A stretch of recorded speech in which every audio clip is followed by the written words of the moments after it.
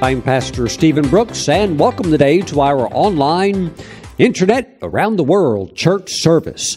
I am so happy that you are here, and I believe that the Holy Spirit knows every need that you have, every question that you have, and through the anointing of the Holy Spirit and the anointed Word of God, the Lord will provide the solutions and the answers that you need. Praise God. God has nothing but victory planned for you through His Son, Jesus Christ. Praise God. Now, today we're going to receive the holy tithes and offerings. We're going to bring them into the storehouse of God so that the ministry may flourish in the work of the Lord and continue to expand the gospel around the world. And I would like for you to see a very amazing statement that Jesus made to Peter. This would be in the Gospel of Luke, chapter 5. And let's drop down to verse 7. It says, "So they signaled to their partners in the other boat to come and help them, and they came and filled both the boats, so that they began to sink. When Simon Peter saw it, he fell down at Jesus' knees, saying, 'Depart from me, for I am a sinful man, O Lord.' For he and all who were with him were astonished at the catch of the fish which they had taken. And so also were James and John, the sons of Zebedee, who were partners with Simon. And Jesus said to Simon, 'Do not be afraid. From now on, you will catch men.'" Woo! Praise the Lord. And my friends, that's what we're doing right here at this ministry. We are endeavoring to catch the souls of men and women and children all around the world for Jesus. Praise God. We're fishing for Jesus. And we are right now in what is the Jewish calendar considered the high feast days. And we're very swiftly coming into the Feast of Tabernacles, which is on October the 4th. Sunday, October the 4th, is going to be a special Sunday because we are believing God for a special offering so that we can do more than we ever have in the outreach of fishing for souls. Now, I shared last week that we have been contacted by a major television network that we are on, and they have asked us to create evangelistic soul-winning programs. These programs are 100% aimed for going after the fish, the souls. Praise God. There's not even a product offer. And the thing is that this ministry has to produce them and have them post-produced and all the editing and all of that. That means me going into the studio and so forth, and we're going to do that. And there is a cost to that. And the network has said, Pastor Stephen, you create these and we will air them through the months of November and December over and over and over again with the sole intent of reaching the lost to a potential viewing audience of over 1 billion. That's a B, 1 billion people. You know what that is? That's a lot of fish. Praise God. So if you want to go fishing with me, I'm asking you to honor the Lord with your tithe. Bring your tithe in. And I would ask you to go before the Lord and ask Him the special Feast of Tabernacles seed that He would have you sow between now and October 4th. If you want to bring it in on Sunday, October 4th, mail it in, bring it in through the postal service, however you'd like to do it, then that would be wonderful. But we are going to use these funds for the outreach of souls, for the production of these programs, as well as this will also go towards the production of Season 3 for Pure Gold, which, as you know, in all of the current Pure Gold programs, every one of those messages, those teaching series closes with a call for salvation for those that would like to receive Christ. So, my friends, we're going after souls. We have a goal to win 1 million souls for the Lord, and we're not taking it lightly, and God is opening doors of phenomenal opportunity. Will you help me go through these doors? Your special seed will be used specifically for this purpose. Now, as you bring your tithes and offerings in, you can mail them in. If you would like to mail them in, you can send them to Stephen Brooks International, P.O. Box 717, Moravian Falls, North Carolina. Our zip code is 28654. Now, if you want to bring them in online, we have a very special header on the website. It's called Projects. And those of you that feel greatly stirred in your heart by the Holy Spirit, and you say, Pastor Stephen, let's go fishing together. Let's get some souls won. Well, let's do it. Just click that header called Projects. You'll see 2 projects that we're focused on right now, but you'll see that special project for Feast of Tabernacles. Special airtime purchase, and that includes also the full production of all of these special evangelistic programs we're doing, as well as Season 3 of Pure Gold, which we're getting ready to go back into the studio and record those as well. Hallelujah. Ask God what He would have you do. Praise the Lord. And I believe what the Apostle Paul said, that he who sows sparingly will reap sparingly, but he who sows bountifully or abundantly will reap a bountiful, abundant harvest. And really, the Feast of Tabernacles has so much prophetic foreshadowing of the end-time great harvest of souls. Woo! Praise the Lord. So, let's do our best to honor the Lord, and as well stay faithful with the tithe. And you can bring the tithe in anytime, day or night. There is the link on the homepage where you can bring the homepage of the ministry website, stephenbrooks.org. You can click on that and bring the tithe in anytime you like, day or night, from anywhere around the world. Praise the Lord. Hallelujah. So, Jesus said to Peter, do not be afraid. From now on, you will catch men. Praise the Lord. Let's go catch a bunch of fish together. We will share in the rewards together when we get to heaven. And don't think for a moment either that God will not bless you while you're on this side of heaven. Praise God. He'll give you some heaven down here on earth while you're here on earth. The Lord will bless you as long as you put His kingdom first and His heart initiatives first, which is the reaching of the lost. Hallelujah. He'll take care of you. He'll watch out for you. He will bless you and do you good all the days of your life. Hallelujah. Praise God. Now, let me pray for you. Heavenly Father, I pray for your people as they are bringing in the special Feast of Tabernacle seed. I thank you, Father God, that you speak to the hearts of your people, and your sheep hear the voice of the shepherd. Hallelujah. And they will do what you instruct them to do. We thank you, Father, that we're also tithers, because tithing connects us with your financial covenant that you have for us. So I thank you that I see increase for your people. I speak financial increase and blessing over their life. I thank you, Father, you're doing them good because they have a heart to carry out your plan, the Great Commission as we know it. Father, we thank you. We thank you. We thank you for, we just thank you, Father, that we can be a part of this fishing expedition. Woo, hallelujah. Hallelujah. One day, Father, when we all get together, we're going to see the rewards, the souls, and then, of course, the things you have planned for us for having cared about your heart while we were here. Father, we thank you. Bless your people in the name of Jesus. Amen. Amen. Let your giving be joyful as I know it is. Praise God. Hallelujah. Now, today, we're going to be in the Gospel of Luke chapter 4. So we're already pretty close by since we're in Luke chapter 5. So let's go over today to Luke chapter 4. We're going to be in verse 40. And I want to speak along the lines of send them packing. That's not your mother-in-law and the relatives. No. Praise the Lord.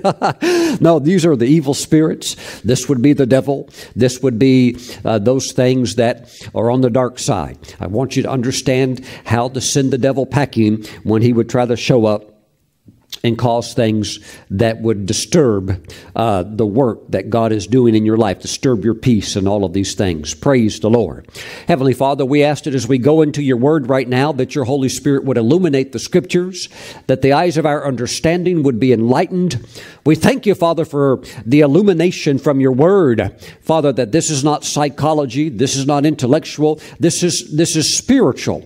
truth from you, and it affects our intellect. It affects our body. But Father, we thank you that this is more than a history lesson. This is more than like some kind of dead study.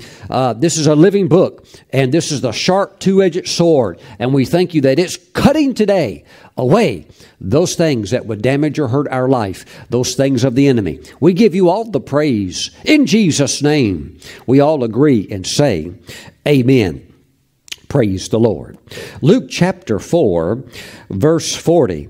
When the sun was setting, all those who had any that were sick with various diseases brought them to him, and he laid his hands on every one of them and healed them. Now, you know that anytime you go to a village or a town, there's going to be sick people, no matter if the town has 12 people. So somebody out of that 12 is probably going to be sick. So the Lord's here in this particular area. He's ministering, and they're just bringing the people in, and he's laying hands on them, and they are being healed. Verse 41, and demons also came out of many, crying out and saying, you are the Christ. Now, Christ is not the Lord's last name. Sometimes people think Jesus Christ and Christ is his last name. Like, my name is Stephen Brooks. Well, they think, for me, Brooks is, and Christ, that's kind of the way you have a last name. No, Christ is a title. It means the Messiah. It means the Savior of the world. That's what it means. Technically, if you want to get into the original, the Hebrew meaning, move it over into the Greek, it actually means the anointed one. Okay? Now, demons also came out of many, crying out and saying, you are the Christ, the Son of God. And he, rebuking them, did not allow them to speak, for they knew that he was the Christ. Praise the Lord. My friends, we live in a modern era where technology is increasing by leaps and bounds, and a lot of people are now having access to higher education. Praise the Lord. Hallelujah. Education. I'm just having a little fun with some of you intellectuals today. God bless you. But nothing wrong with education. We need to illuminate our minds. But watch out with a lot of the education, because a lot of it really, in our day and time, so much of it is now turned to indoctrination. And those of you that are parents and you still have children and you're raising them, you really have to pray about the college and so forth. Now, especially if you're paying for it. Now, if they're going to make up their own mind, they're considering themselves adults and they're moving out of the home and they're paying their own way, well, then they can pay and go wherever they want to. That's their choice.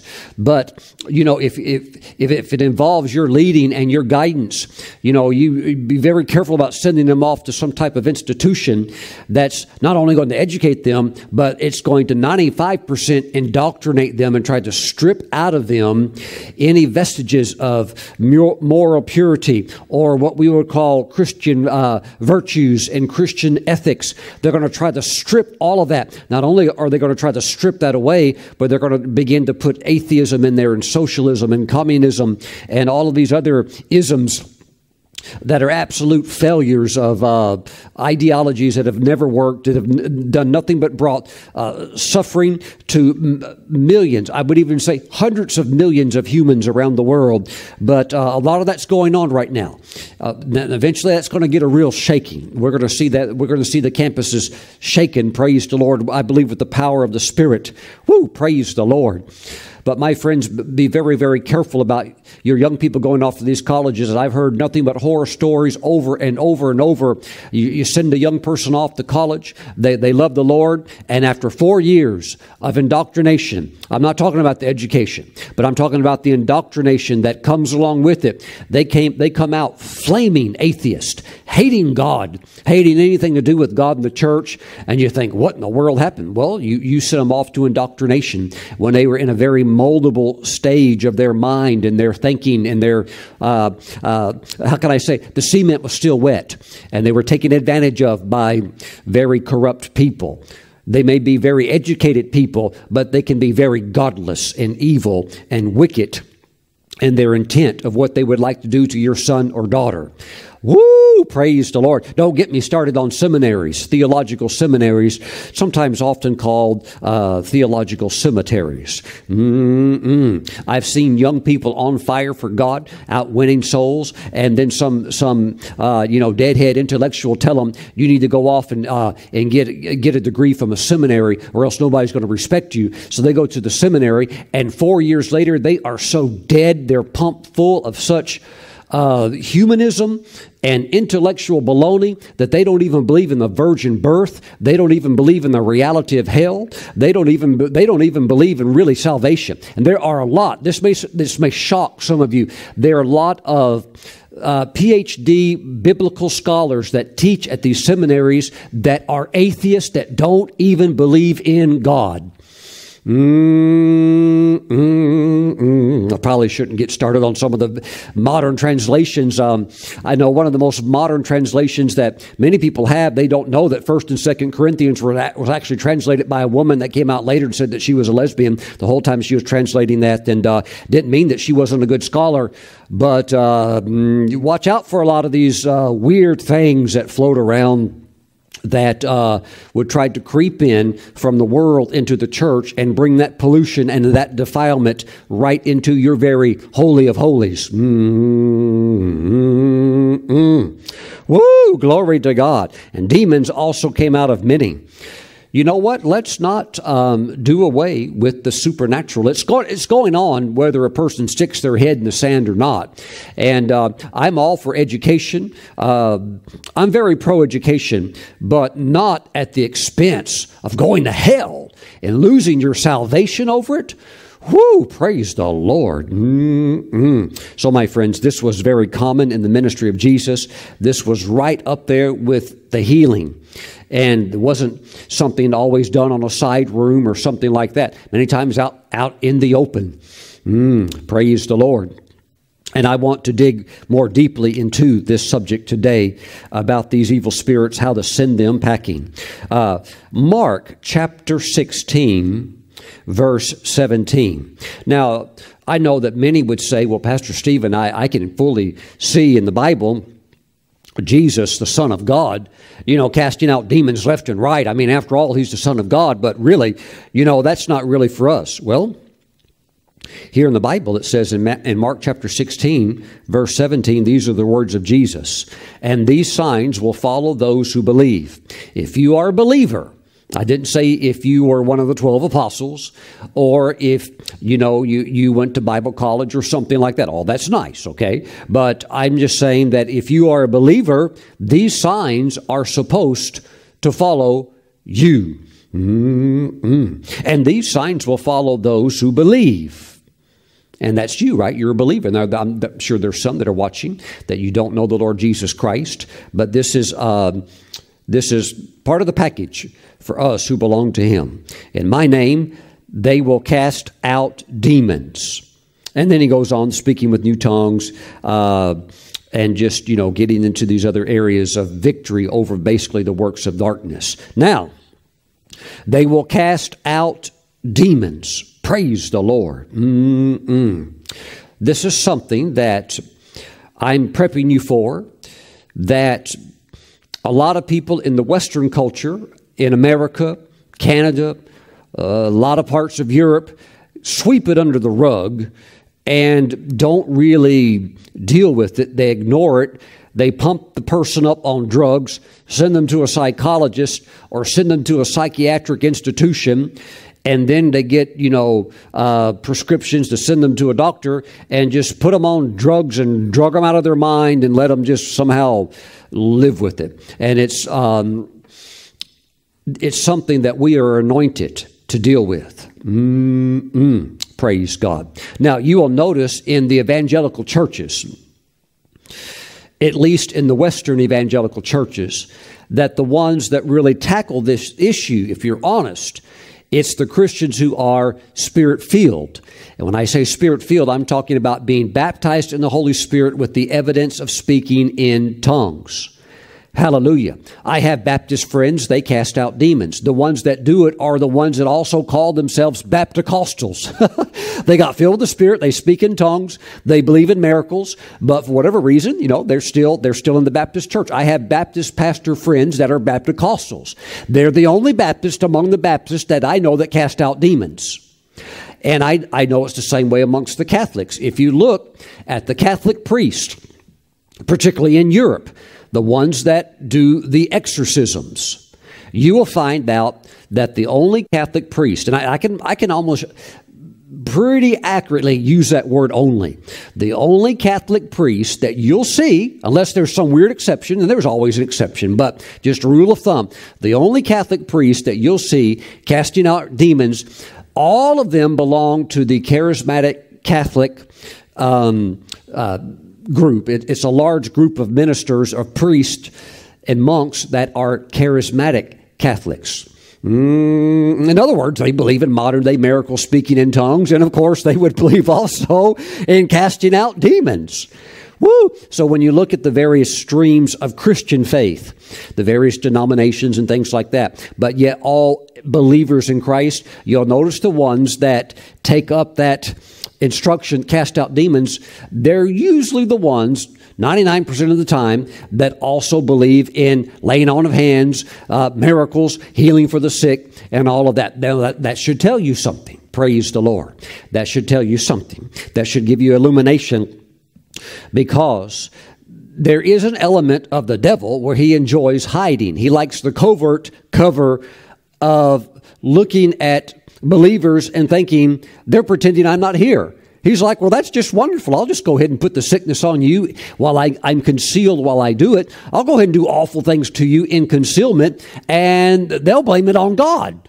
Wow. And that's even what a lot of Christians do. I don't know why God put this on me. Well, God never put that on you. The devil did.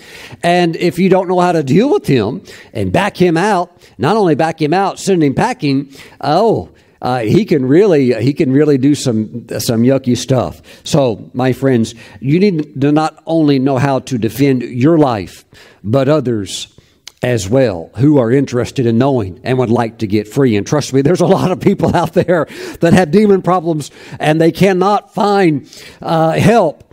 And here you come along. Here you come along, anointed by the Spirit, anointed by the Lord Himself to do what? In my name, in the name of Jesus, to cast out demons. You are authorized, you are deputized by Jesus. You don't need a minister to say, now, yes, you may do this. You don't need the Pope to say, let me have you sign a paper before we send you out. You don't need a bishop, an archbishop. You don't need a deacon or an elder. You don't need the presbytery board to say, you now have these credentials so you can go do this. No, Jesus authorized you that you have the authority to cast out demons. Praise the Lord. Now, if you are in somebody's church, and you're not the pastor, now you have to submit to that church. You can't go run into somebody's church no more than I can run in your house and tell you how to do your stuff. That's your house. Well, that's the house of a man of God, or a pastor or woman of God. And so you respect their authority and come under that chain of command. Praise God. But if you're out on the street and somebody's demonized and they want to get free, by all means, you are deputized to set that person free. You don't have to get on the phone and ask your pastor, hey, should I do this? Jesus already told you to do it. Thank you, Lord. Hallelujah. My wife and I, we know one lady. She's real short, maybe weighed like 115 pounds. And I would say this.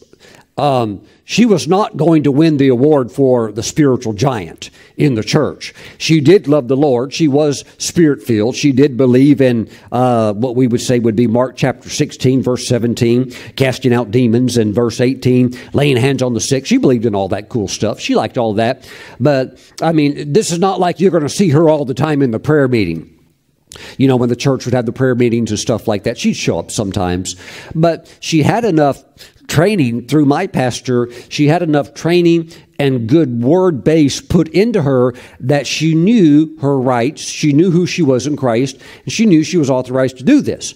So she told me and Kelly that she was driving the bus. She was one of the, I won't say what county. I don't want to make them look bad or anything like this. This was in Southern California. So she's driving the bus in this county for the county. But so this is like a county bus. So the buses are all run by the county. And so she's driving the bus, and she's a good bus driver. And one day, one of the superintendents from the county who does the grading for all of the drivers. You got, maybe like 1,000 drivers, okay? Because it's a big county, millions of people.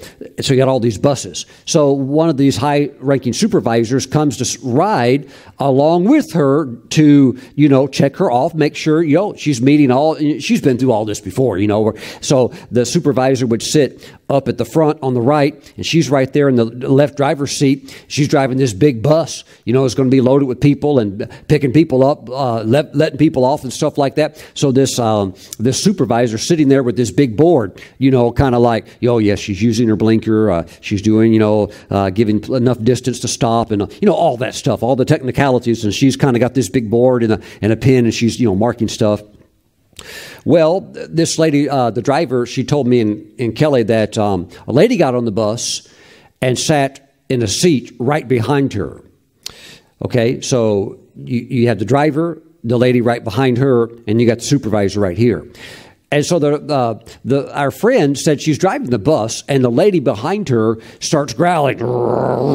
She starts manifesting. A demon in her starts manifesting and stuff like that. And so anyhow, well, it's time to pull into the stop and pick up some more people. Some people get off and some people get on.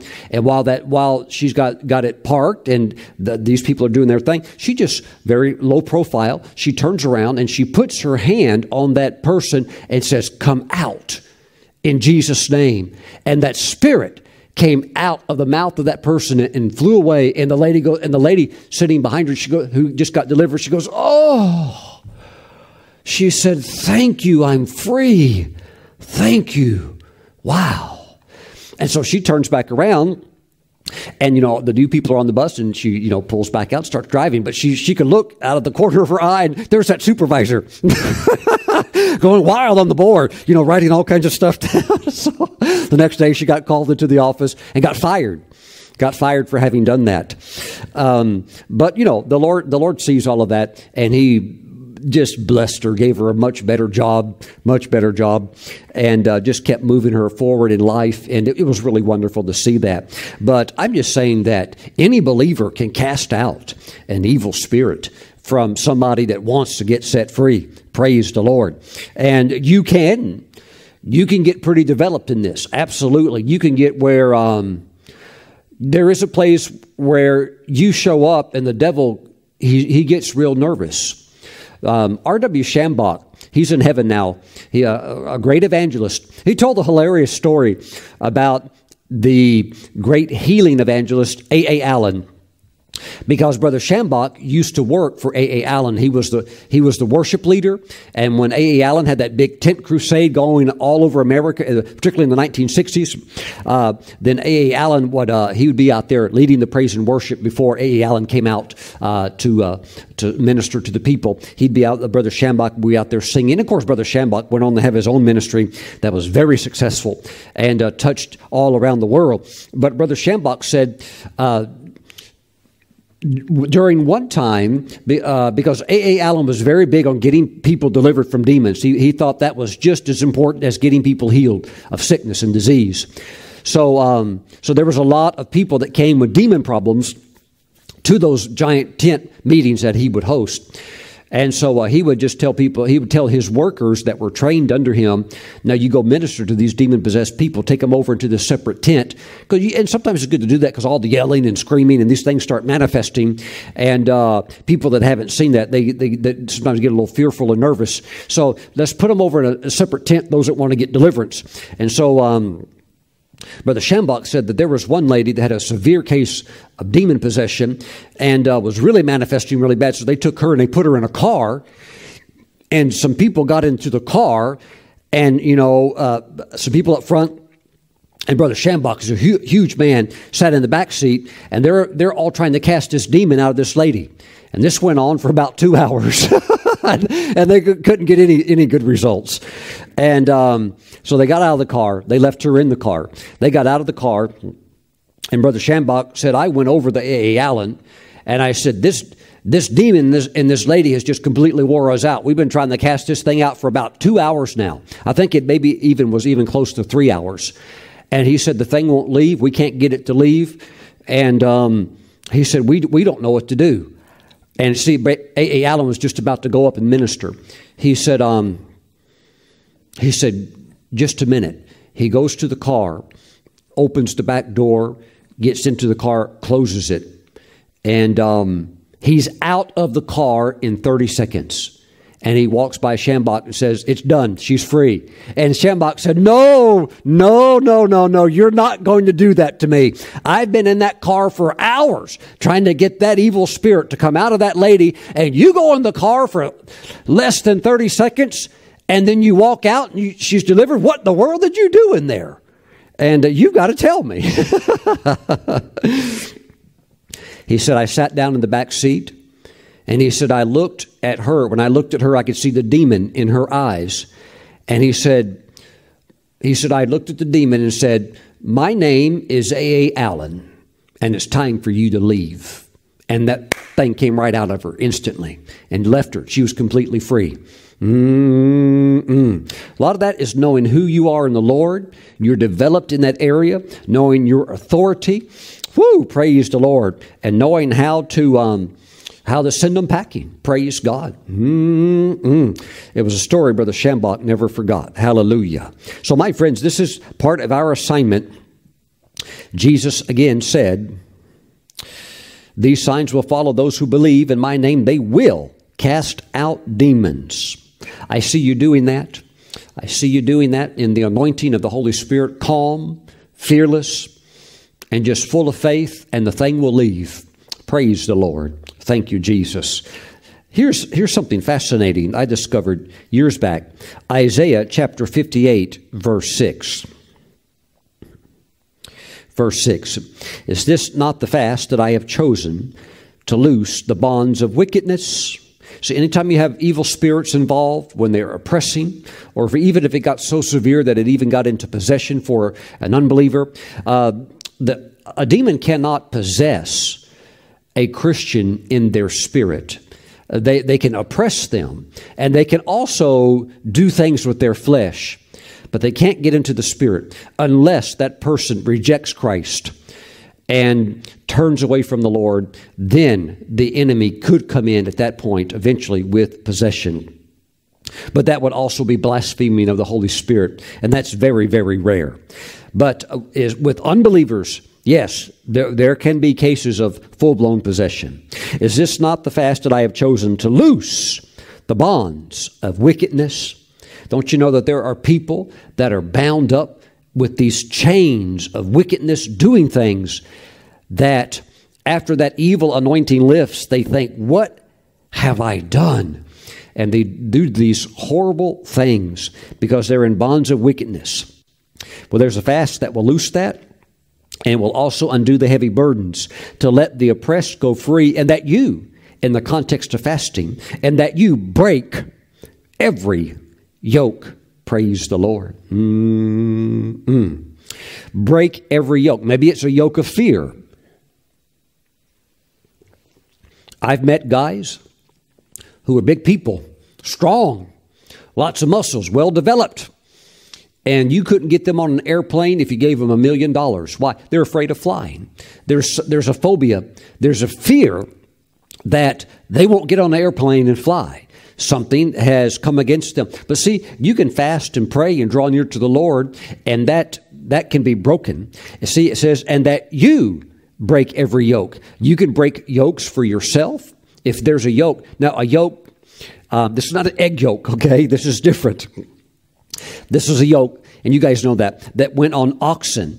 And you would put this over the ox to constrain him so that he will pull that plow. It's the mechanism that really controlled him. Praise the Lord. That was a yoke. But it says that you can break that yoke. You can, what the enemy would put on you, that you would think, I don't have the strength to get out of this. Well, the Holy Spirit can break anything off of you. And as you fast and pray and seek the Lord, those yokes just break. The Holy Spirit, He breaks them. He breaks them. And so often when they're broken, it's not like there was a lot of screaming and shouting, "Come out! I adjure you in the name of Jesus! Come out!" There's a place for, very bold commands and directives. But there's also a place as you just get real near to the Lord, and that anointing of the Spirit touches you. There are yokes that just snap and they fall off of you. And you think, wow, it's gone. Lord, you did it. Hallelujah. Praise God. So you think, well, Pastor Stephen, I can't really get to somebody in my city or my area, maybe even my state, that will pray for me for deliverance to get this thing out of my life that's harassing me of evil. Well, it says here that you can break every yoke. Praise the Lord. And I've taught that to certain people that have had certain struggles, and they've even been to meetings and they've had prayer. And I said, now look, I said, you can dig in here and you can deal with this because God's word will work for you. And those that listened and applied this verse, Isaiah 58, verse 6, they came back later and said, Pastor Stephen, that thing that has held me for 30 years is gone. That would frustrate them or upend them, usually at the worst possible time. They overcame it. Hallelujah. Praise God. So that's something that's very, very important to understand. I do believe that there can be keys that I would say would unlock the door of deliverance. Praise the Lord. I believe the first key is an understanding that you can be free. You don't have to live with it. You don't have to endure it and just try to ride it out till one day you die and finally go to heaven and you're out of here. No, you can be free. 1 John chapter 3, verse 8 gives proof positive of that. It says, he who sins is of the devil. And now when it's talking about sinning there, that in the Greek is, if you would expand that in the Amplified Greek, that refers to the person who is practicing continually sin. And I don't believe that's you. I don't believe you wake up in the morning and you think, well, today I've got to get a good sin workout in. What kind of sin am I going to practice today? I've got to get really good at this. No, nobody that loves the Lord wants to do anything, stupid or crazy like that. This is talking about the person who is practicing sin. He who practices sin is of the devil. For the devil has sinned from the beginning. For this purpose, the Son of God, that would be Jesus, for this purpose the Son of God was manifested that he might destroy the works of the devil. So Jesus wants to destroy, not allow you to tolerate, not give you like a little extra measure of grace so that you can just grovel and somehow endure the suffering and the misery. No. So all of those things of the enemy can be destroyed. Praise God. Hallelujah. That he might destroy the works of the devil. Praise God. The Lord is good. So you need to know that you can be free and that all of those devilish works, those attacks against your life, they can be destroyed. You don't have to live with it. Now, this is very important. A second key is that you have to want to be free. Now, I've talked about this lately. Don't try to pick unripe fruit. In other words, pick the fruit when it's ready. If a person is not ready and they love their sin, they don't like what the devil's doing to them, but they love the sin and they're trying to have both. They're trying to have sin. And so often, of course, when you're in sin, the devil's going to bring all of his yucky junk. That's no fun. But there's something about it. They're still just kind of, how can we say, they're still wallowing around in the pig pen. And as long as that's there and they like it, they want to keep it, you can't get them free. They have to want to be delivered. So number one, you have to know that you can be free. Hallelujah. Of any type of addiction, any type of sin pattern, you have to know that you can be free. And Jesus came for that very purpose, to destroy the works of the devil in your life. Hallelujah. To get it all out of there. Get it all out of there. And bring His order into your life. What is order? It is the proper arrangement of things. What is the fruit of order? Joy. You're happy. My life's in order. I'm happy. I'm happy. Woo! Glory to God. See, the devil, he'll get you into disorder. He'll get your life all messed up. What happens? You lose your joy. Now you're taking drugs because you're depressed. And now the drugs that are supposed to help you with your depression, they have side effects. So now you got health problems. And on and all it goes. But Jesus came to destroy the works of the devil. We need to stop telling people to get drugged up. We need to start telling people, why don't you stop tolerating the devil and get fed up with the devil and tell him to get out of your life. Hallelujah. Woo, stop placating the devil. Stop playing around with all this goofy stuff and pretending like he's not real. He's real. He's the one causing all that havoc in your life. Thank you, Jesus. Please go with me to the Gospel of Luke. Luke chapter 15. Luke 15. Praise the Lord. Verse 14. But when he, that would be the prodigal, I know there's probably some prodigals out there right now listening to me. Praise the Lord. Verse 14, it says, but when he had spent all, there arose a severe famine in that land, and he began to be in want. Then he went and joined himself to a citizen of that country, and he sent him into his fields to feed swine. Praise the Lord. Now, I grew up on a farm in rural Mississippi, and I know what it is to feed swine. I know what it is to slop the hogs. Some of you, bless your hearts, you young people, maybe some millennials that you're watching me, you have no clue what I'm talking about.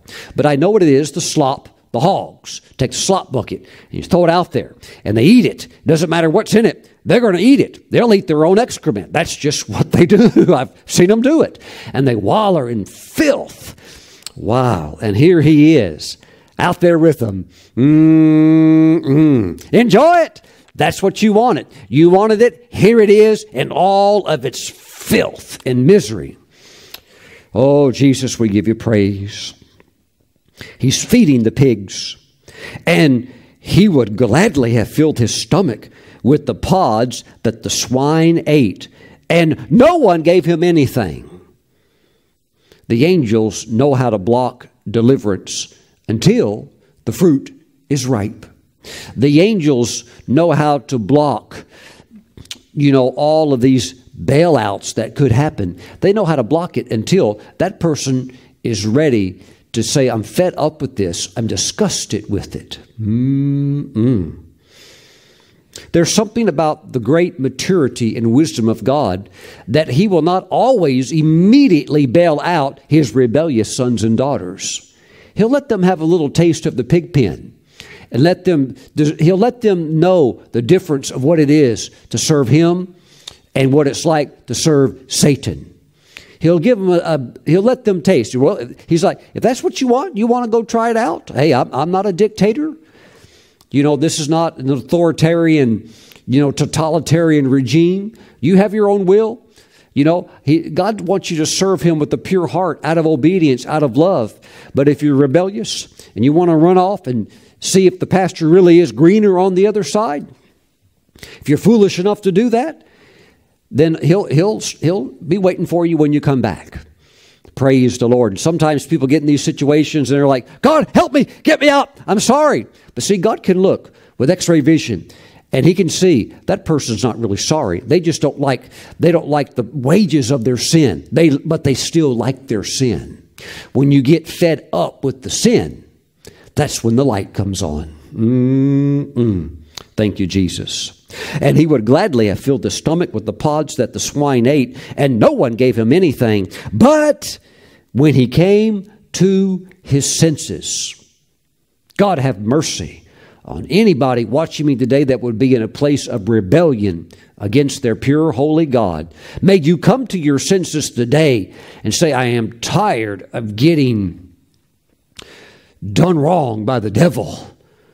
I'm tired of living for him. I'm tired of living with pigs and filthy behavior in my life. Pigs, the swine, are representation of demonic powers loosed fully in your life. But when he came to his senses, when he came to himself, he said, how many of my father's hired servants have bread enough and to spare, and I perish with hunger?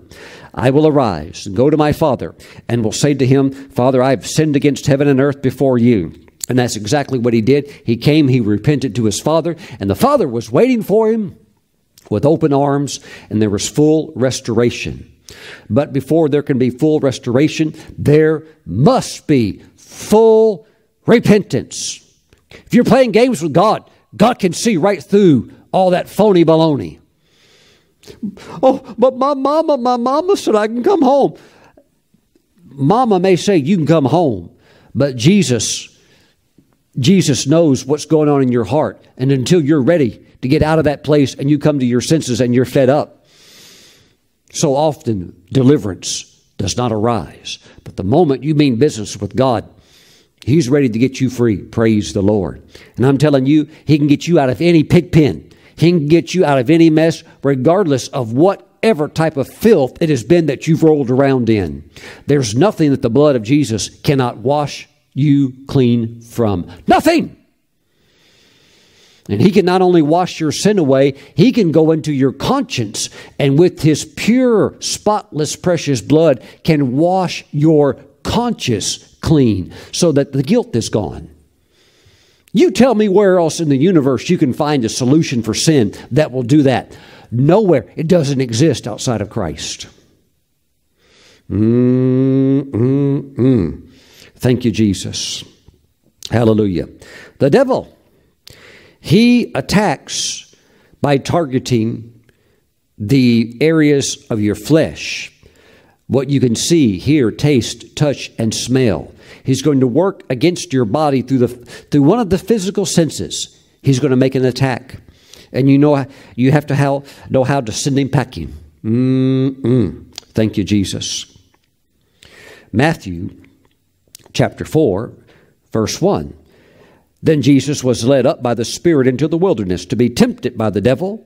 And when he had fasted 40 days and 40 nights afterward, he was hungry. Please don't let new modern versions of the New Testament that drift away from the timeless, proven Textus Receptus that the KJV and the New King James Version are based off of. Don't let some of these modern versions that in the New Testament the word fasting is taken out.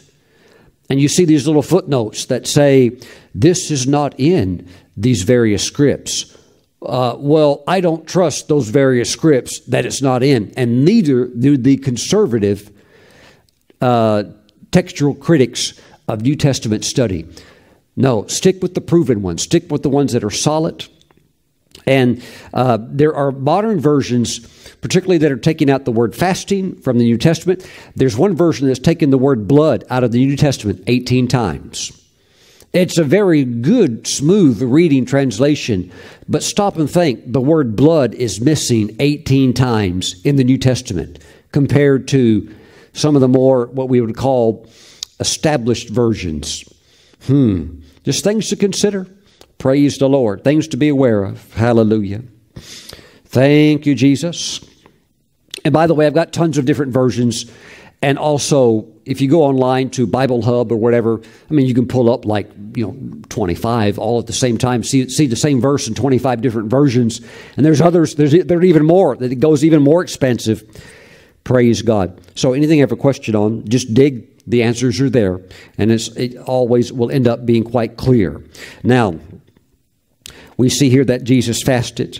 And I would always encourage you to incorporate prayer, fasting, and giving into your spiritual life. Can you imagine a Christian who doesn't pray? You'd wonder what kind of a Christian is that. Can you imagine a Christian that never gave one offering ever their whole Christian life? You'd think, I've never met a Christian like that in my life. I haven't either. But there's all kinds of Christians all over. They may pray, some. They may give, some. But some, they've never fasted. Literally, one day. They've never fasted one day their entire Christian life. A Christian that engages in prayer and fasting makes the devil very, very nervous. Oh, he's just like, don't let him get into this. Somebody, reach out to his demon network. Somebody offer them a pizza. Have you ever noticed that? The day you start a fast, today is today. I commit to fast beginning today. And that will be the day you're offered a free pizza, a large with the very toppings that would be your favorite toppings. I'd tell you, there's a lot going on behind the scenes with stuff like that. Now when the tempter came to him, he said, if you are the Son of God, command that these stones become bread. Understand that he's the tempter, and he will try to tempt you. He's going to try to get your flesh and those passions and cravings of the flesh, even as it says in 1 Peter chapter 2, where it talks about how these fleshly cravings and passions, they war against your soul. Not all the time, but sometimes they can just try to rise up. That you feel these crazy urges or whatever. That's when the enemy is usually going to try to present a temptation. He'll target it on purpose. He'll try to target you and hit when you at least expect it. So you need to be prayed up and you need to be alert. Praise God. Now, I want to drop down to verse 8. Again, the devil took him up on an exceedingly high mountain and showed him all the kingdoms of the world and their glory. And he said to him, all these things I will give you if you will fall down and worship me. And he had the ability to do that. Now, he still does to unbelievers, and even to a believer who would be willing to compromise. Lord forbid such an awful decision such as that ever be made by any person. Thank you, Jesus. Then Jesus said to him, away with you, Satan, for it is written, you shall worship the Lord your God, and him only you shall serve. I think of the esteemed prophet from India, Dr. D.G.S. Dinakaran. He's now in heaven. He lived his life out and completed his ministry. And he talked about the time Satan came to him at the height of his ministry. Now, Dr. Dinakaran was very interesting. If you watch some of his older videos on YouTube, maybe you'll see a camera up close on him and you see him teaching. And he's standing there, he's teaching and he's real relaxed, and you think maybe he's talking to 10 or 15 people. And then the camera pulls back with a wide view, and you're like, oh, he's talking to a crowd of 300,000 people. And you thought he was just talking. Yeah, he was very calm. He was like a real father figure. He was known as the apostle of love. But Dr. Dinakaran shared about the time Satan came and tempted him, came to him in a vision, and basically said, I'd like to make you an offer. And he said, if you will come over on my side, and if you will serve me, if you will become my prophet, he said, I will make you famous all around the world. I'll make you world famous. And Dr. Dinakaran said, absolutely not. He said, I reject you, Satan. And Satan said, are you sure? He said, I'll make you a world. He said, you come be my prophet. I'll make you a world famous prophet. Yeah, and see, Dr. Dinakaran said no, and Satan left. But many of these world religions, so many of them have had either Satan themselves, these world religious leaders in these false cults, false religions that send people to hell. They have had either Satan come to them and make such a proposition, or very high-ranking evil spirits appearing as angels of light, coming with deceptive offers, such as the angel Moroni, who is a fallen angel. It's an evil angel that appeared to Joseph Smith and gave him instruction to raise up a new gospel, the so-called new covenant or whatever. And the more you look into those things, you see nothing but occultism. All the roots of those false religions and those false teachings, there is so much darkness and so much occult activity in it that if you knew the truth, you'd be sick just about. The whole Book of Mormon was written by Joseph Smith through occult divination as he looked into a black hat, and then he could see these things of what he was supposed to write, and then he would dictate it to somebody. This was full-blown occult activity and deception. And that spirit is very, very powerful over Utah, over Salt Lake City. It has a dizzying effect on people. If you come into that community, you come into that city, that evil spirit is so powerful that it can bring confusion. You can't even think straight just about. It's very similar to going into some other countries, like if you went into an atheistic country that's communistic, you could walk past certain political offices that are used to propagate that atheistic message. And you could walk past that and you're like, whoa, what just hit my head? Where you suddenly start thinking, communism is not so bad. It does want everybody to have equal wealth. And, what in the world am I thinking? Where is that coming from? It's coming from these very powerful spirits that work over these territories, over these regions, blinding these people through these false doctrines and these flat out lies. Praise the Lord. Hallelujah. But there are those that walk with the Lord, and that's you and me and other saints who resist the devil and move forward in God's plan and God's purpose and calling for our lives. Dr. D.G.S. Dinakaran was one of those men, and what a beautiful ministry that he had. Speaking of India, I also know another prophet in India. I know him personally. I'm not sure how his ministry is today. I haven't seen him in some years, but a very powerful ministry. And he also shared on a small scale one time with some other ministers about the time Satan came to him and also made a proposition. Hey, your ministry is doing really well, but it doesn't look like the Lord's treating you too good. Come over here with me and serve me over here, and I'll treat you right. You'll have wealth. And you can do a lot of stuff on the side that the Lord won't allow you to do. I'll let you do all that stuff. Just come preach for me and proclaim what I want you to say. And he said, no, I'm not going to do that. I'm not going to do that. And he rejected the devil's offer too. I'm just telling you this stuff is true because there's a lot of people in the world. You think about a certain singer and you think, how in the world can that person sell all those albums and have all that fame and have all that money and their voice is not even good? Like, what's up? What's going on with that? They don't even sound good. Put them on auto-tune and do all this stuff to make them, prop them up. And you're still thinking, like, what's the deal?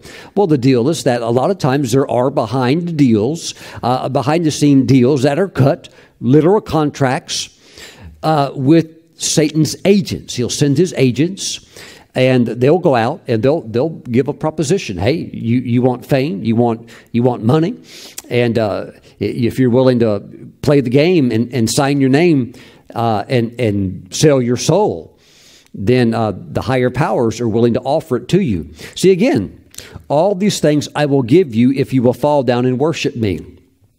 All of that was originally given to Adam. Adam committed high treason and turned all of his authority over to Satan. So all the authority that God gave to Adam, he turned it over to Satan in the Garden of Eden. And Satan has ruled over wicked men ever since that time. Praise God. Now, if you are in Christ, you are redeemed completely from the power of Satan. You are literally moved out of the kingdom of darkness, and you are moved into the kingdom of light, the kingdom of God's dear Son. And he no longer has any authority over you at all. Thank you, Jesus. Hallelujah. Here is a man that the devil just couldn't handle him.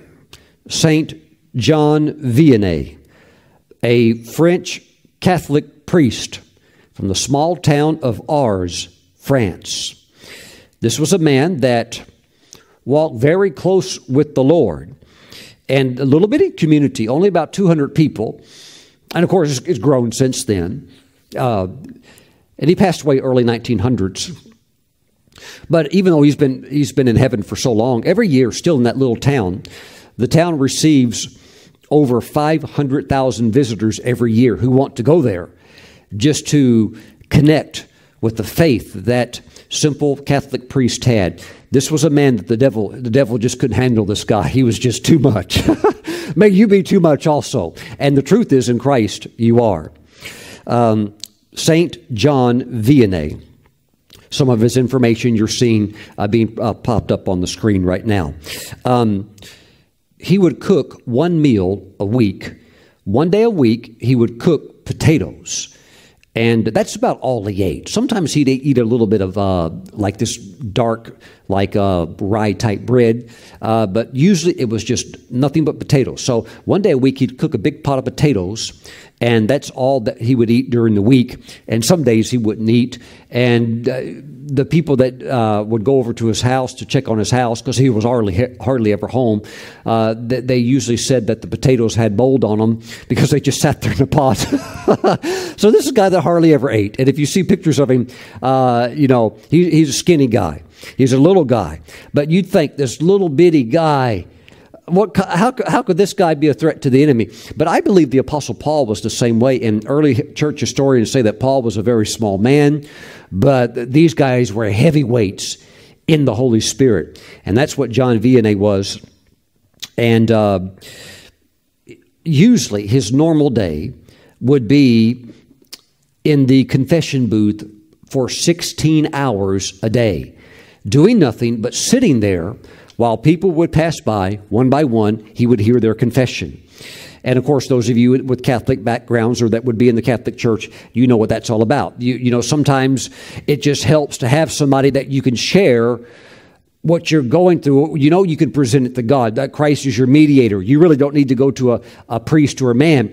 But sometimes it helps for somebody to guide you through that and to help you on your spiritual Christian journey. So that would be the purpose of having a confessor, somebody you confess to that knows the Lord very well and that can just help you with that. So the thing is that with John Vianney, as he's in that confessional booth, now think about this, 16 hours a day. Now, he got older and he had to dial that back a little bit, but 16 hours a day, hearing nothing but the most awful, horrendous, evil confessions of people's sins. Now, some people, of course, it's their confessions are not that big, but some of them were awful. And but the thing is that he had the gift that the Catholics call reading of hearts. We would call it prophecy or word of knowledge.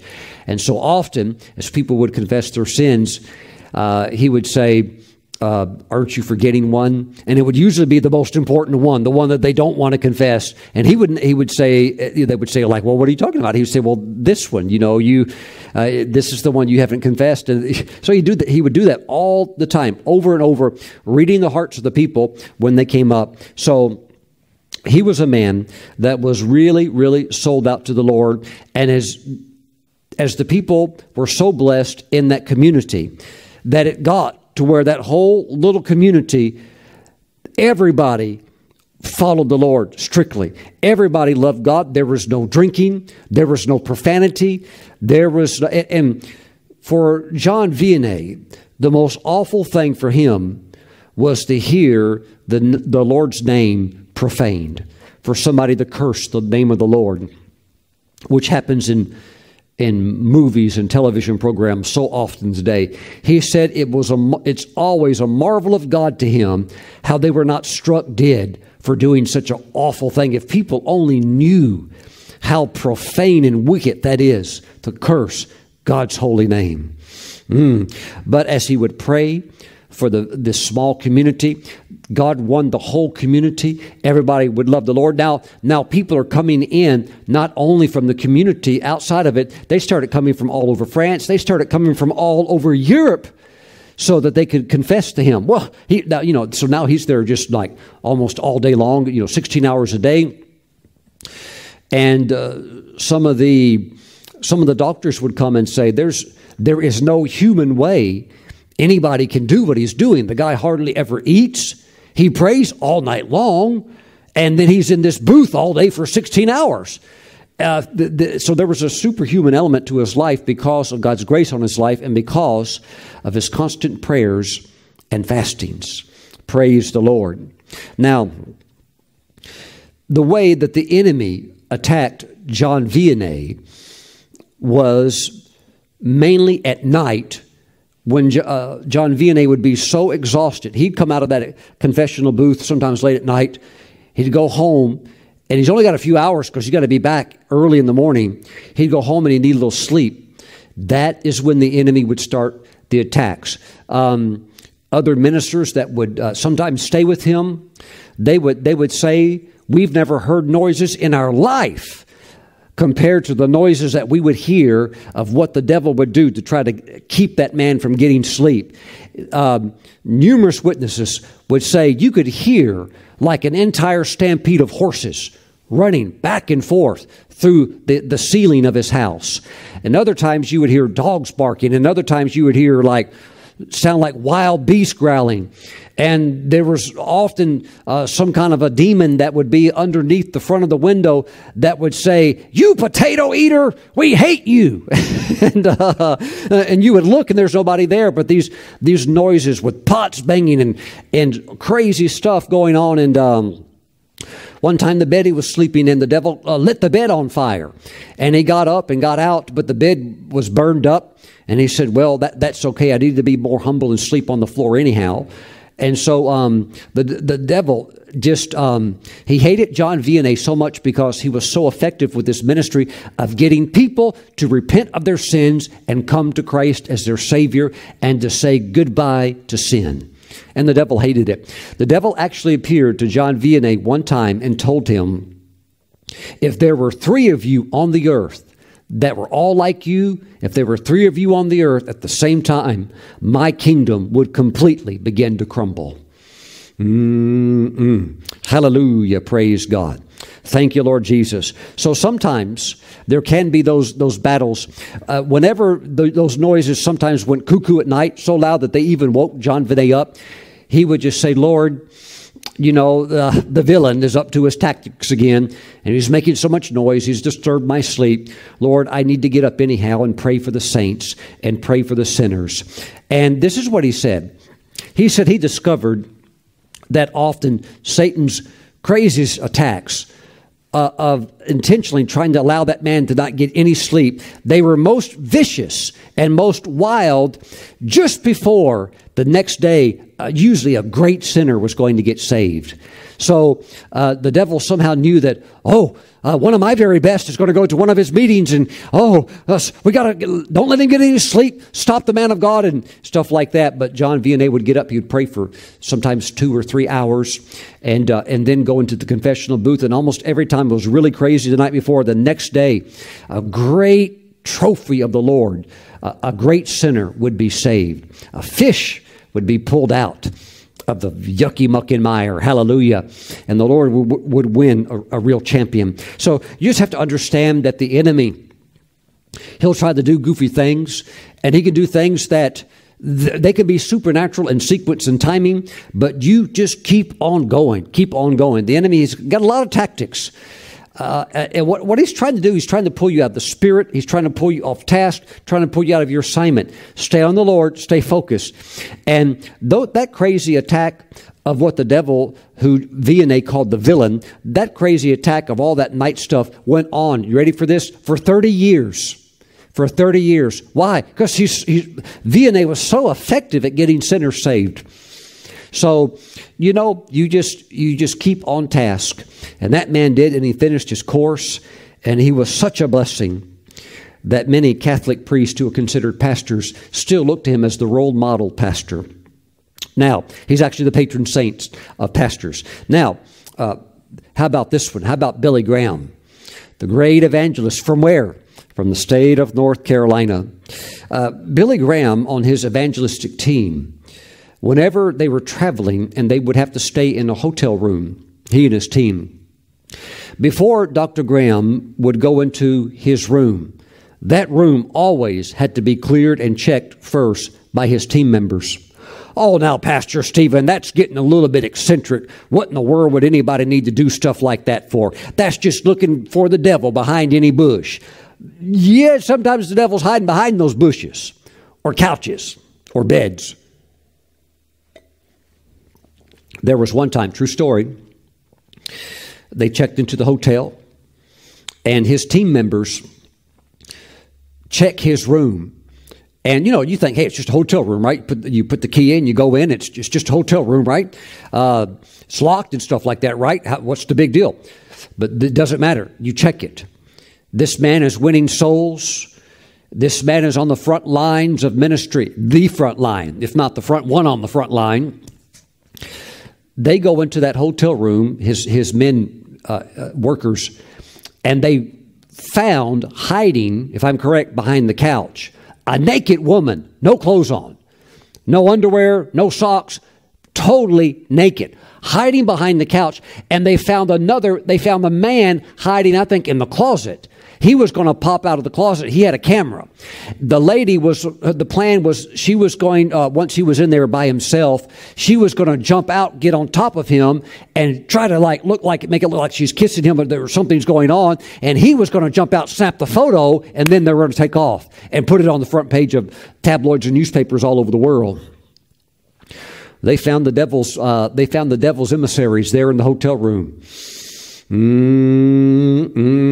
I'm just saying, he's smart. The devil, he's a smart cookie. But he's a flesh devil. And if you know that, you can beat him every time. Just walk close with the Lord. Stay on the Word. Know who you are in Christ. Know His authority. Well, Pastor Stephen, I don't know a lot about this authority, and I don't know a lot of scriptures in the Bible. What am I supposed to do when this stuff starts going on? I would say if you don't know a lot, and maybe you don't even consider yourself to be a strong Christian, you're just still got maybe your spiritual diapers on. Okay, all I would say is this, and it's bulletproof. It works every time. It works even if you're the great saint, you're the great general in the body of Christ, you're the generals, you're the admirals or whatever. It still works the same.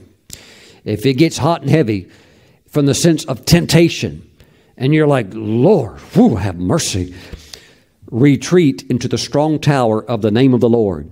Say, Lord, help me. Lord, I'm not going to act like I'm bulletproof. Lord Jesus, deliver me. Lord, back this stuff off of me. Jesus, help. Don't always stand there and say, Satan, I rebuke you in the name of Jesus. In the name of Jesus. Don't do that in the flesh.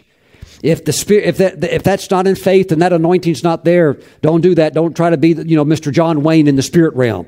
I'll tell you what, devil, you get out of here right now. I'm going to blow you away with my. He doesn't respect anything like that that's done in the flesh, and he knows it if it's in the flesh.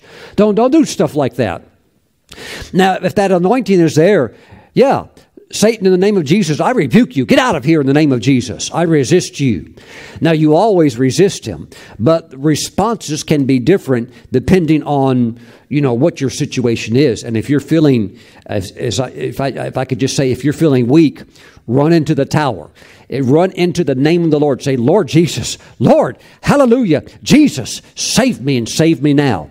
You'll always be okay. You'll always be okay. You'll always be okay. And He will shield you. He'll protect you. He'll block for you. Hallelujah. And you get prayed up because you never want to be in a weak place. But He'll be there for you. Praise God. Praise the Lord. Jesus, we give you praise today. This subject goes so deep. I can't really dive into it and cover all of it. It's just impossible. It would really take weeks and weeks to get into this. But stay in your area of authority. Don't go out of bounds. Don't try to, I'll give you an example. Don't try to tackle things that are not on God's agenda for you. Or don't try to get into don't pick a fight with the devil when you don't need to. You'll have enough of him showing up with you doing what God's called you to do. You don't need to go over here and start something up. Praise the Lord. Dr. Brian Bailey, a very godly man, tremendous prophet of the Lord. Now, he's in heaven now. This is what he said concerning evil spirits. When you get into these areas of wicked spirits, the ones that are ruling, sometimes not just over cities, sometimes over even states or even the national angels. We're talking about the dark angels. And of course, we see all of this in God's Word unveiled. We have principalities, powers. You have rulers of the darkness of this world, and we have these ones up in the high places, these wicked spirits in these high places, and the Lord will deal with them. The Lord will deal with them. This is what Dr. Bailey said when he was in New York City. While in New York, I was at a convention in a certain college. The convener of the meetings invited all pastors from the city to come to the platform so that they could bind in prayer the fallen angel that governed the city. This angel was responsible for the spiritual opposition that the pastors were experiencing when ministering in their churches in that city. I was seated in that congregation on an aisle chair. As the pastors were praying and seeking to bind this fallen angel, my spiritual eyes were opened, and standing by my side was an immense angel. Now, this is a fallen angel. His helmet, wings, and garments were all black. I looked up at him, and with a belligerent face, he looked down at me. The Lord then spoke to me in my heart and said, "Do not touch him. First of all, you do not have the power to dislodge him. And second, it is not his time to go." The fact that this city is governed by such an evil fallen angel accounts for the fact that it is a city of great wickedness, Dr. Bailey said. Praise the Lord. Praise the Lord. These demon powers are real. They can affect the way people think. They can affect what crowds do.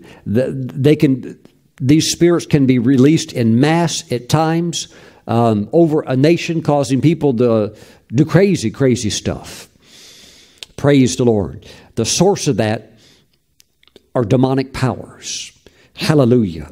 But God is protecting His people, and no weapon formed against you will prosper.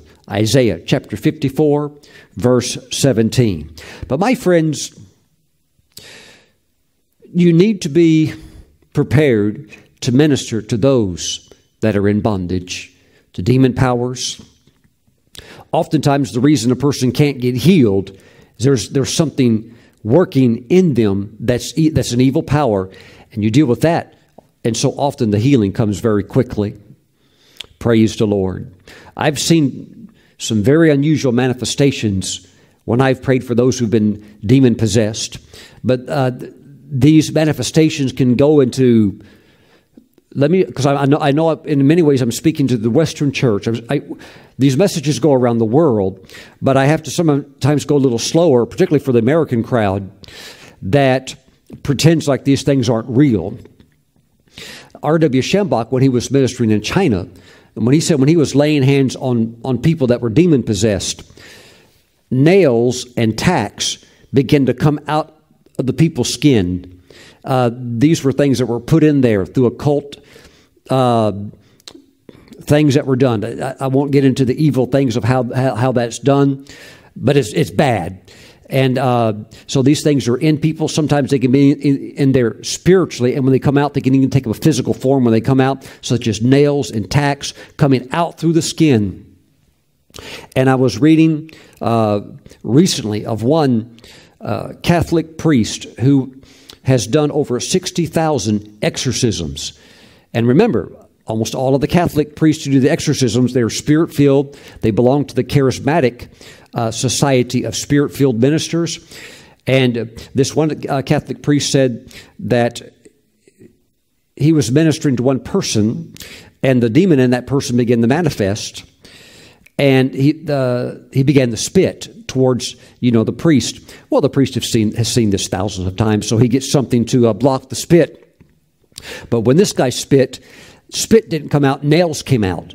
He spat out 3 nails. And so, I know those ministers of you watching in Africa, you're like, well, yeah, Pastor Stephen, yeah, we deal with that type of stuff all the time. Because the origins of witchcraft and even modern day witchcraft go very deep on the African continent. And in some ways, their understanding is more advanced because they have to deal with it more on a face-to-face encounter. Where here it's veiled behind people that can fake it out with drugs, happy pills, or, just a culture that says, oh, we don't believe in that stuff. But yet the demons don't go away. The people are still in bondage. They're still depressed. They're still suicidal. They're still miserable. And the drugs aren't working. And all the psychotherapy isn't doing anything. And it still remains. And they get darker and darker and darker. And they love death and vampires and just, they start going to all this grunge and dirt and filth. It's satanic. There's demons involved in it. There are demons involved in it. And when people pierce and contort their body and put plugs and holes and just rip and tear their body apart and stick swords through their nose, and we're back to the stuff that they're practicing out in tribal regions of sticking sticks through their nose. You're seeing that stuff in America today. Body piercings and sticking stuff through their tongues and all this crazy stuff. Pastor Stephen, why would anybody do that? Demonic inspiration. Yes. Praise the Lord. Praise the Lord. Thank you, Jesus. See, the madman of Gadara, when he was delivered, he was in his right mind and fully clothed. Pastor Stephen, why all them people over there running around with no clothes on? They're not in their right mind. Anybody that would do something like that, running around in public with no clothes on, you're under demonic influence. Praise the Lord. Norval Hayes, wonderful minister, a strong anointing in getting people delivered because he was mentored by Dr. Lester Sumrall, who was a real master in this area. He was very developed in this area. But Norval Hayes talked about the time he was called to minister to a young man in his 20s who one day at a Bible college, this young man was with some friends. And the friends said, hey, wouldn't it be funny if one of us took our clothes off and ran across the campus naked? And one of the guys said, I'll do it. I'm not afraid to do that. And these were, how can I say, real carnal Christians being stupid. So he said, I'll do that. And he took his clothes off. And he took his clothes off and he ran across the campus naked. By the time he got to the other side of the campus, and it wasn't that big, he was demon possessed. He was that demon came into him so strong, he didn't know who he was. He didn't know where he was. See, when you do stupid things that open the door for the demonic, it's right there. It's right there. Well, Pastor Stephen, I thought you said Christians couldn't be possessed. You can do some things where you can be in your spirit saved, but you can do some things where they can come into such a way in your mind. It's not your spirit, but in your mind, hit your brain, hit your mind. See, sometimes they hit certain parts of your body. And they just came in, they just took his mind. They took his mind, and he was just like in a vegetative state. And his parents were just like, who can get him delivered? Well, they heard about Norval Hayes, and Norval Hayes was able, after a lot of prayer, to get that demon out through the name of Jesus and through the authority that Christ had given him. And that person was restored, and he's healthy. So I'm just saying, be careful. Especially young people, they like to do things that can be a little bit daring, and sometimes for attention. But don't ever do anything that would violate God's word. Praise the Lord. Thank you, Jesus. I see some of you really moving into a level where you're too much for the devil. Because that's the way Jesus was and is, too much for the devil. And Jesus totally defeated Satan at Calvary through his death, burial, and mighty resurrection and ascension. And because you're in Christ, and you start understanding who you are and you walk with the Lord, you'll walk in victory every day. Not only will you be free, you will walk in that liberating anointing. Hallelujah. You're going to send a lot of demons packing. Woo, hallelujah. Praise God. Praise the Lord. Thank you, Lord Jesus. Along with that, understand the devil, he'll be aware of that. So, stay prayed up. Don't be a goofy, silly Christian. Everything changes when you start walking in this. You can't be like, oh, life is just like footloose and fancy free. Oh, no. It's not like that. You have to be, like the epistles say, you have to be sober. You can't be giddy and stupid. No, he's not when you're really serving the Lord. You're getting people saved, getting people delivered. No, don't take this stuff lightly. But there's nothing to fear. Just walk with the Lord. Praise God. There are angels all around you to shield and protect you. Hallelujah. No weapon formed against you will prosper. It's not going to work. It won't succeed against you. Now, Father, I pray for your people. Greater is he that's in them than he that's in the world. Hallelujah. The greater one lives within your people. Father God, strengthen them. Let them cast out demons in your mighty name, in the name of Jesus, your Son. Hallelujah. Hallelujah. Hallelujah. Father, so many hurting people, so many tormented people. Hallelujah. Thank you, Father. Strengthen them in Jesus' name. Amen. Praise the Lord. Final closing tip. Don't ever try to get an unsaved person filled with the Holy Spirit, because an unsaved person doesn't know how to yield to the Spirit of God.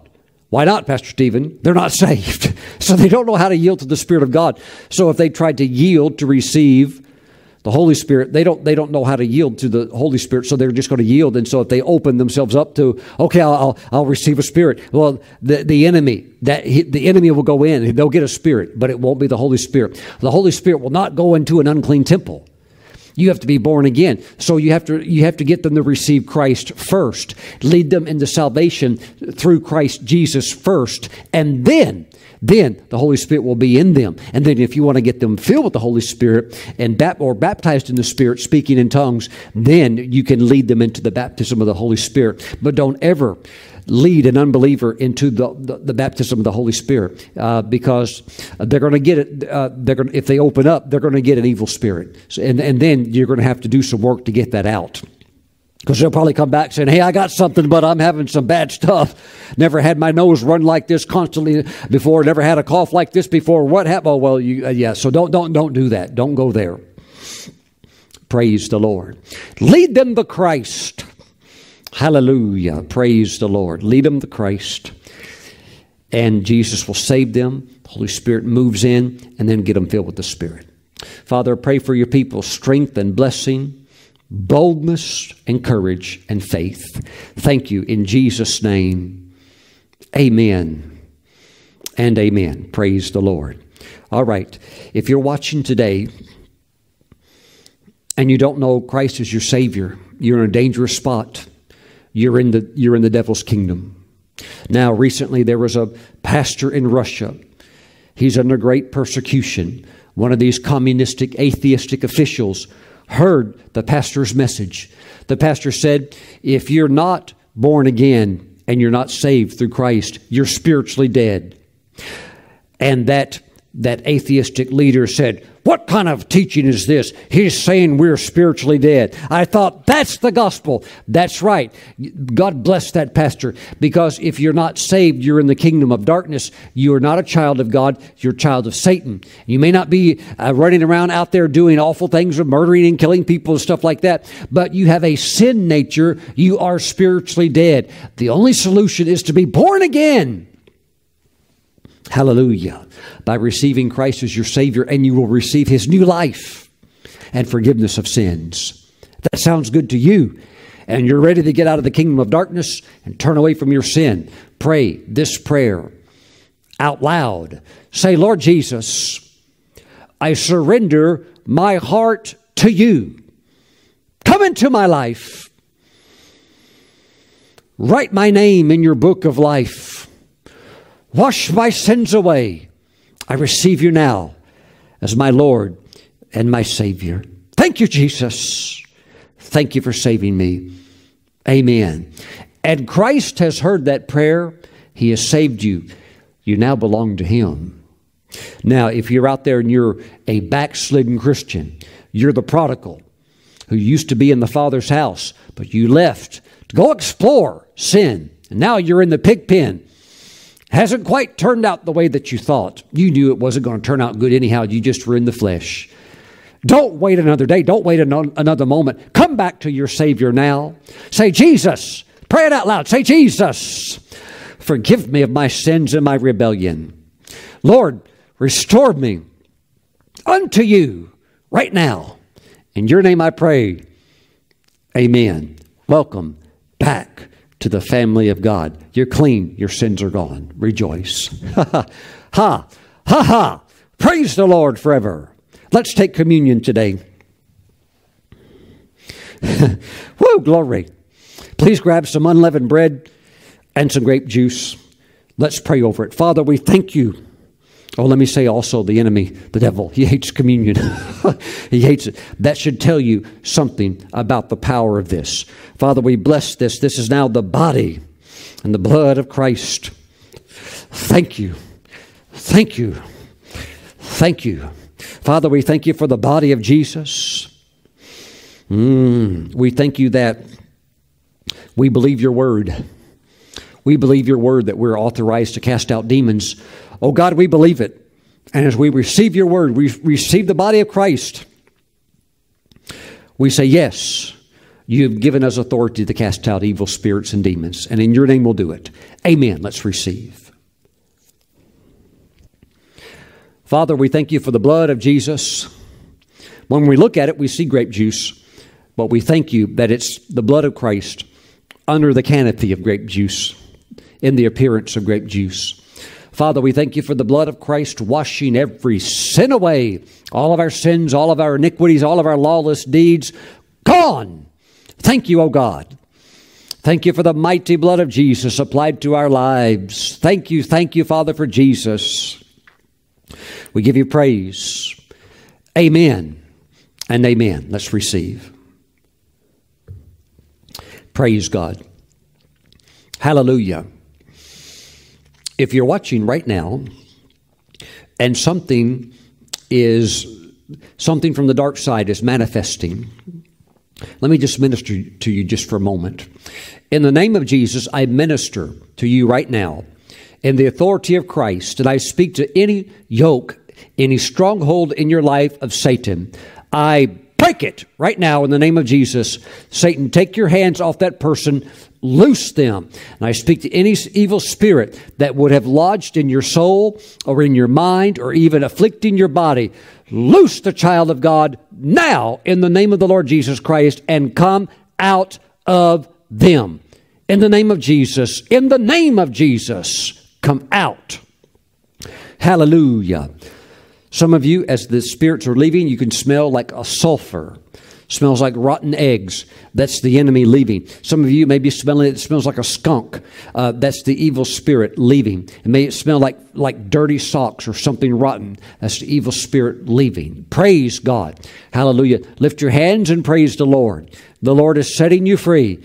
Jesus, we give you praise. Mighty, mighty deliverer.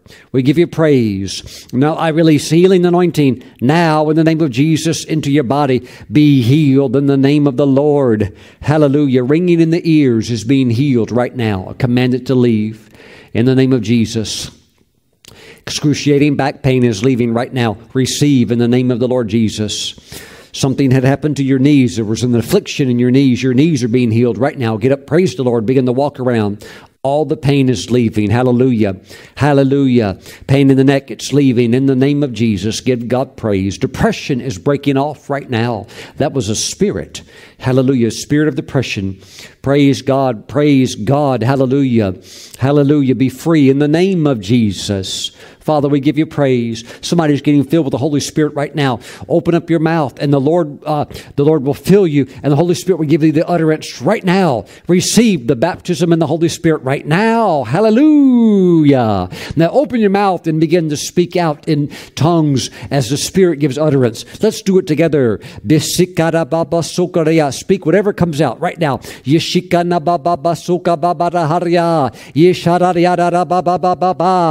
Woohoo! Woo! Glory, glory, glory.